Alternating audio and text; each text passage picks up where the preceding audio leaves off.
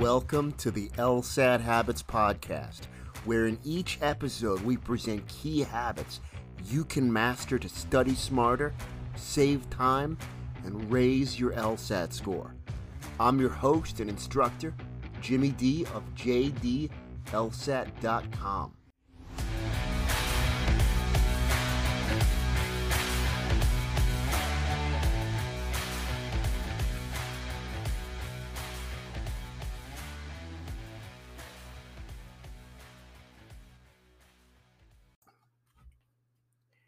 So in this episode, I'm going to discuss the importance of applying to law school early in the cycle. It's one of the few things that you can control, and it makes a big difference. In my 5+ years of teaching and advising students on admissions, this is the one thing that a lot of great, well-meaning students don't listen to me on, and they do so at their own peril. Because when you apply in the cycle, makes a big difference. Let me be clear. The earlier you apply in a cycle makes a tremendous difference. Is it everything? No, but it's an important factor. And something I really want to emphasize, it's a factor within your control. Let me back up for just a moment. Most of you are probably aware, and if you're not, that's okay, but I want to make sure everyone's on the same page. Law schools admit on a rolling basis. Law schools admit on a rolling basis, almost universally in the United States. So they're not going to wait until the deadline and then they've got a whole bunch of applications. And now that we have everyone's here, we're going to take a look. No. If they get your application in September, they can make a decision as early as they've had time to review your application. Ideally, they'll admit you, or they might hold on to it. Once in a while, they might reject, right? But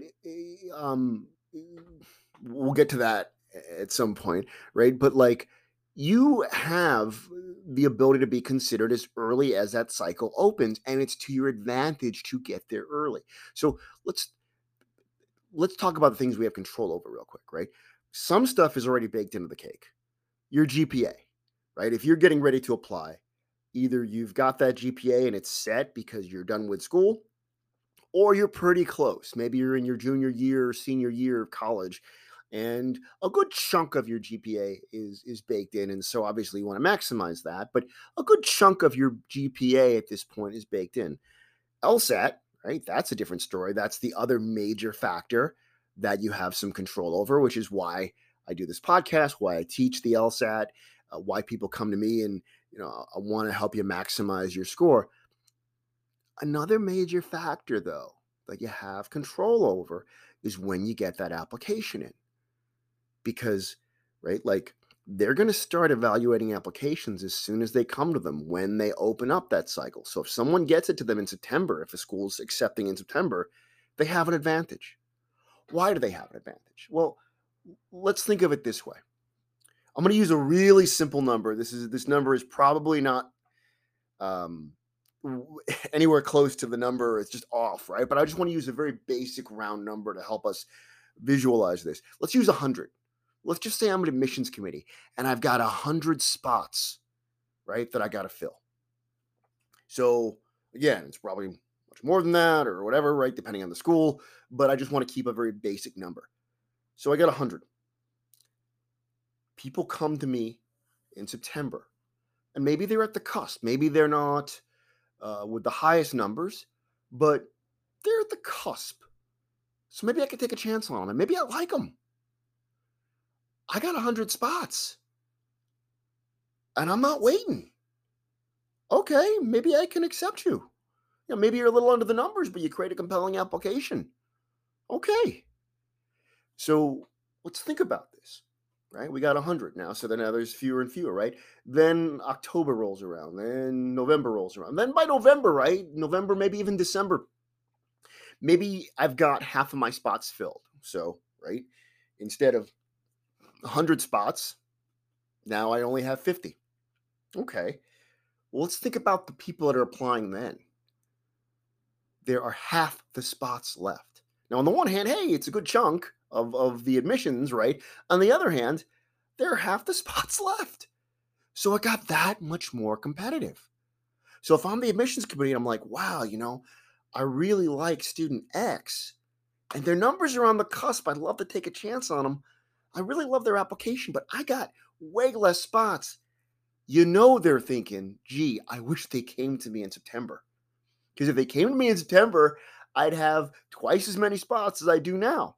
In fact, students that maybe had a real great shot, maybe now they don't have as good of a shot because they got 50% less spots to give away, right? It's basic supply and demand.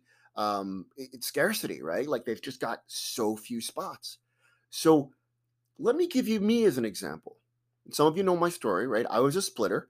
My GPA was around a 3.0, right? With hard work, I was able to maximize my LSAT score to be in the 99th percentile. So I had one thing not so good for me because I wanted to go to a T14 law school. On the other hand, I had something that was great for me, right? But it was not like some of you out there who have both. God bless you. So I knew that I want to go to a T14. My GPA for me was not great for where I wanted to go.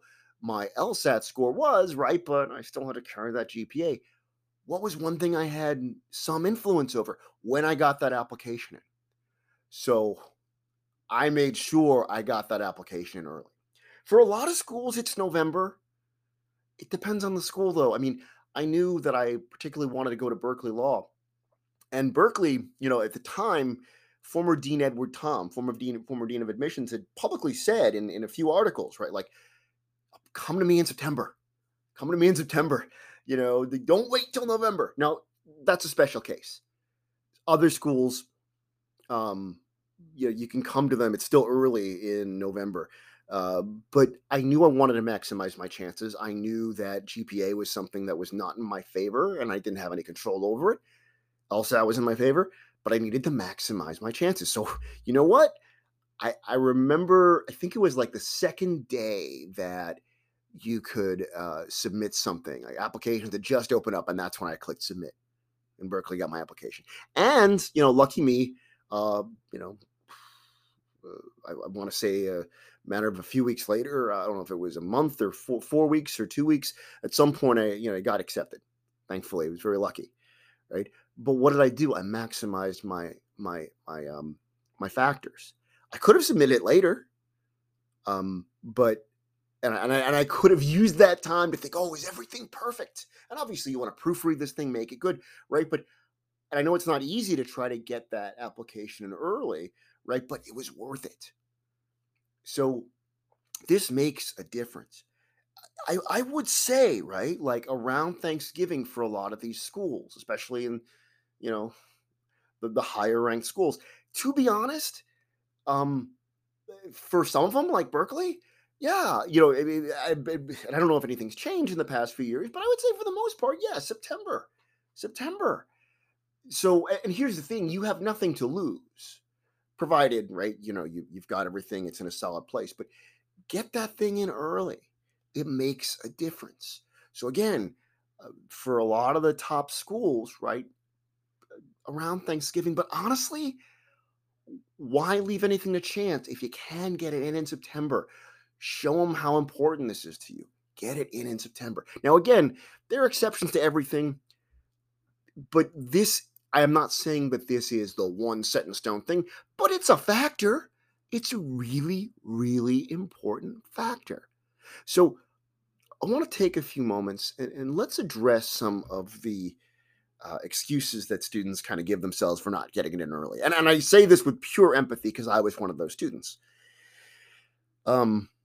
One of them might be, hey, I want to maximize my LSAT score. Totally fair. Totally fair.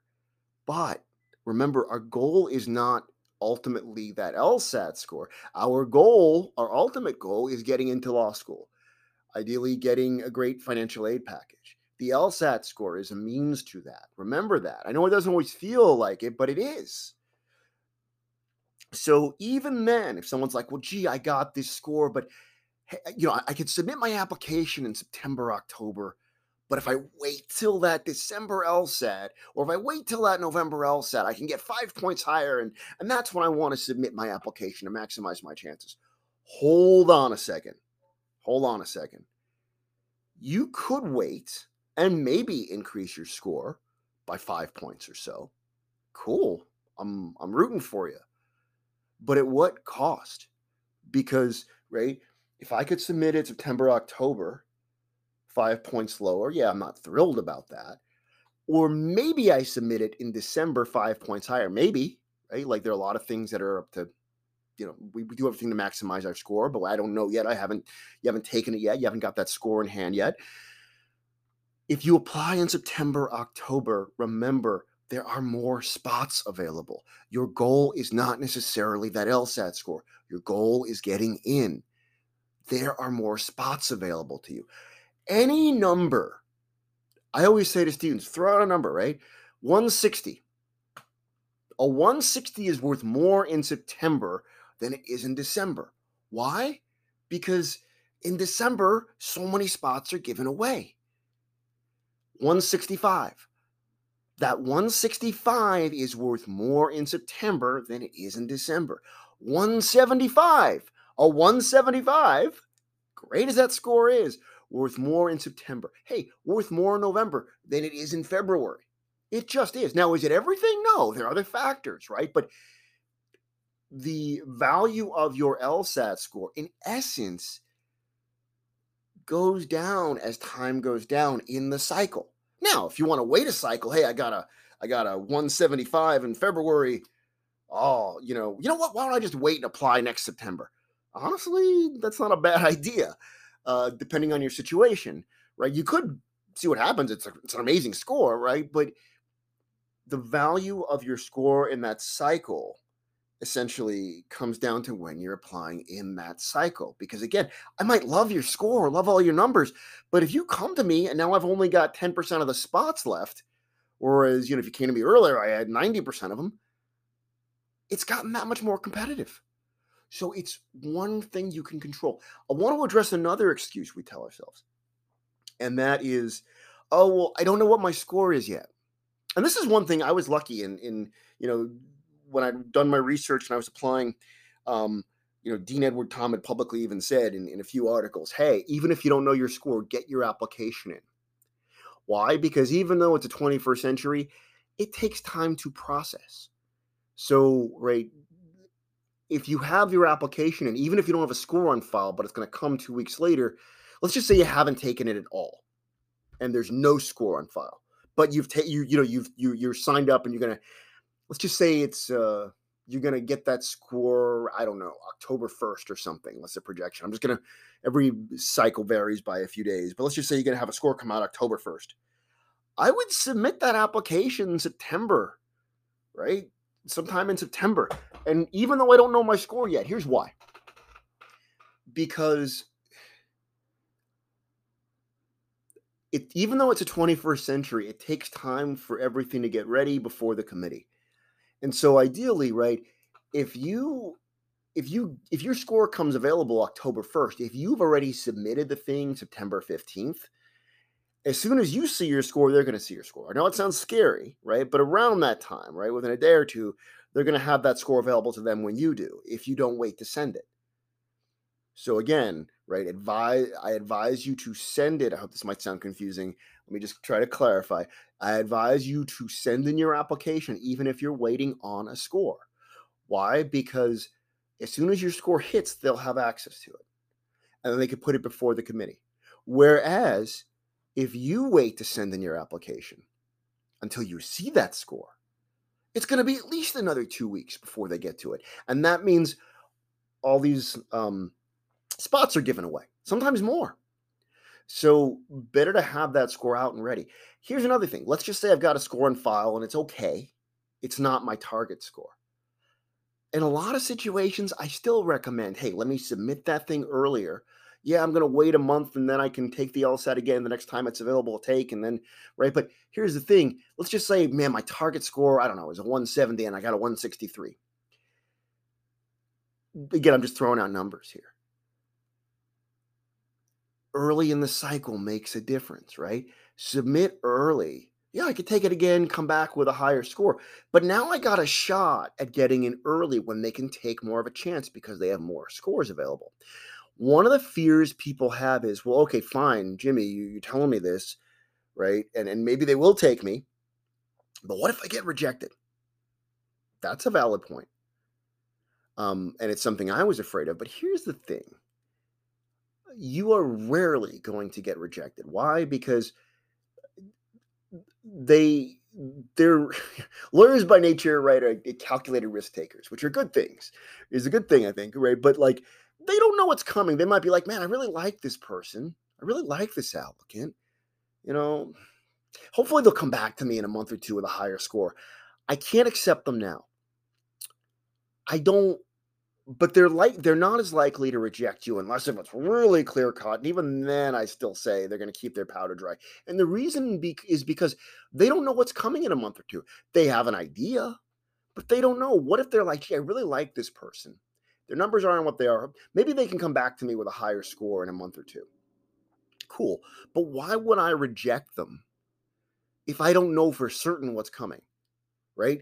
Do I know I'm going to get a bunch of people with higher numbers?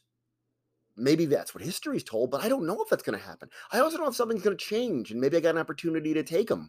I don't know if they're going to come back with a higher score, right? So the admissions committee doesn't know if you're going to come back with a higher score in a month or two, or if other students are going to come back with higher scores, right? Or they're going to get this influx of applications. Maybe they're going to think they're going to get more applications and they don't, and they wish they hadn't rejected you. That's why they rarely will reject you. The thing I often tell people, and there's no guarantees on this, but for the most part, they're probably not going to reject you. They may not take you, but they're probably not going to reject you because they don't know if you're coming back to them with a higher score in a month or two, or if other students are going to come back to them. It could be that nobody does and they have an opportunity to take you, right? Or it could be that you come back with a higher score, or they don't get as many people with higher scores. They don't know, so they're keeping their powder dry. Bottom line, if you apply earlier, they're probably not going to reject you. Seriously. But you have an opportunity they might accept you because they have more spots to play with. And more than likely, worst cases, they'll do nothing and wait for you to come back with a higher score. But if you don't apply early, you blow that opportunity. Let me make one other point. Another thing that, particularly if you're someone who's a splitter like I was and you're relying on maximizing your LSAT score, another reason that people hold off is they think, well, I want to really, devote all of my time and focus to the LSAT, and then when I'm done, then I'll focus on my application. And that's fair. I totally get that. If you've listened to my previous podcast, I'm a big believer in focusing on fewer things and focusing on them well rather than spreading yourself thin. So totally a fair concern. But you can actually study for the LSAT and put together your application. It's not easy, but it's doable. It's more doable than you might think. And just to, the general idea is, one, if you've listened to previous podcasts of mine, I don't think you should be studying for the LSAT 8 hours a day. We just don't have that capacity. It's a very intense kind of thinking. So right then and there, I would say 4 hours max, maybe 6 if you want to get crazy, right? So I have other time in the day when I don't, preparing your application is not quite the same as studying for the LSAT. It's just different. Don't get me wrong; it's crazy important, right? But it's a different kind of thinking. So, you've got extra hours in the day. Even if you didn't have those extra hours in the day, there might be some days, right? Like I would never want you to take 2 PTs consecutively in a row, right? Like a PT today, a PT tomorrow. No. Have at least a break in between, right? So if I took a PT one day, and maybe I'll blind review it the next day. If you want, check out the episodes on blind review. Maybe before I blind review, I could do a little work on my application. I could do a little work on my personal statement. Maybe there's a day, it's not a day where I'm taking a practice test, but I wanted to study games and do a bunch of games to practice. But you know what? I just have a bit of a headache and I'm just not there. Okay, well, maybe I have too much of a headache to do games. I mean, they are challenging, or do reading comp, but maybe I can work on my application. Maybe I could work on a draft. Maybe I could put together an outline or do some brainstorming. My point is, let's be honest. Inevitably, there are certain days where we have a plan and we want to do them, but we're just, for whatever reason, it's not happening. But I can do something else. It's kind of like I'm going to go for a workout. Today I'm going to lift heavy weights. You know what? I'm not really feeling it. Maybe I'll do some cardio. Today I'm going to do some cardio. You know what? I don't know if I have the energy for that. Maybe I'm more in a lifting mode. You can change it up. If there's a day you were going to study for the LSAT and it's just not happening, maybe you can work on your application, right? And vice versa. So this is doable. Here's the bottom line. I'm not suggesting it's easy, but I wish I had someone to emphasize this to me when I was in your shoes. Get that application in early. It makes a difference. Almost every cycle, I have students who want to, who are in good shape with the numbers and wait, and then they shoot themselves in the foot. They don't, as much as I plead with them, right? And then, right, they submit their application later, and it doesn't work out as ideal as I wanted, right? I wish that they had listened to me pleading with them. On the other hand, I'll get students who do listen to me, because everything I say is perfect. Obviously not. But here I am, right? And they may not, their numbers, despite all their best efforts, are not exactly in line with the school, right? But because they got it in early, they get in. It's one factor you can control. Take advantage of it. I'm rooting for you. I want you to get into your target school, right? So this is one factor you can control. So please think about this.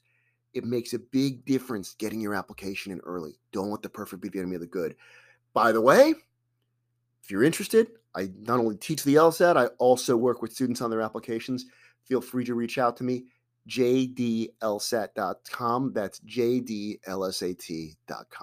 Thank you for listening. One tip to use your time with this podcast effectively. Take a look at the list of previous episodes. They're named by topic, so you can prioritize your listening based on specific areas where you need help the most. Again, I'm your host, Jimmy D of jdlsat.com. Please do subscribe to the LSAT Habits podcast and share these episodes with friends. If you're interested in working with me one-on-one, feel free to reach out to me and check out my website. Again, it's jdlsat.com. That's jdlsat.com.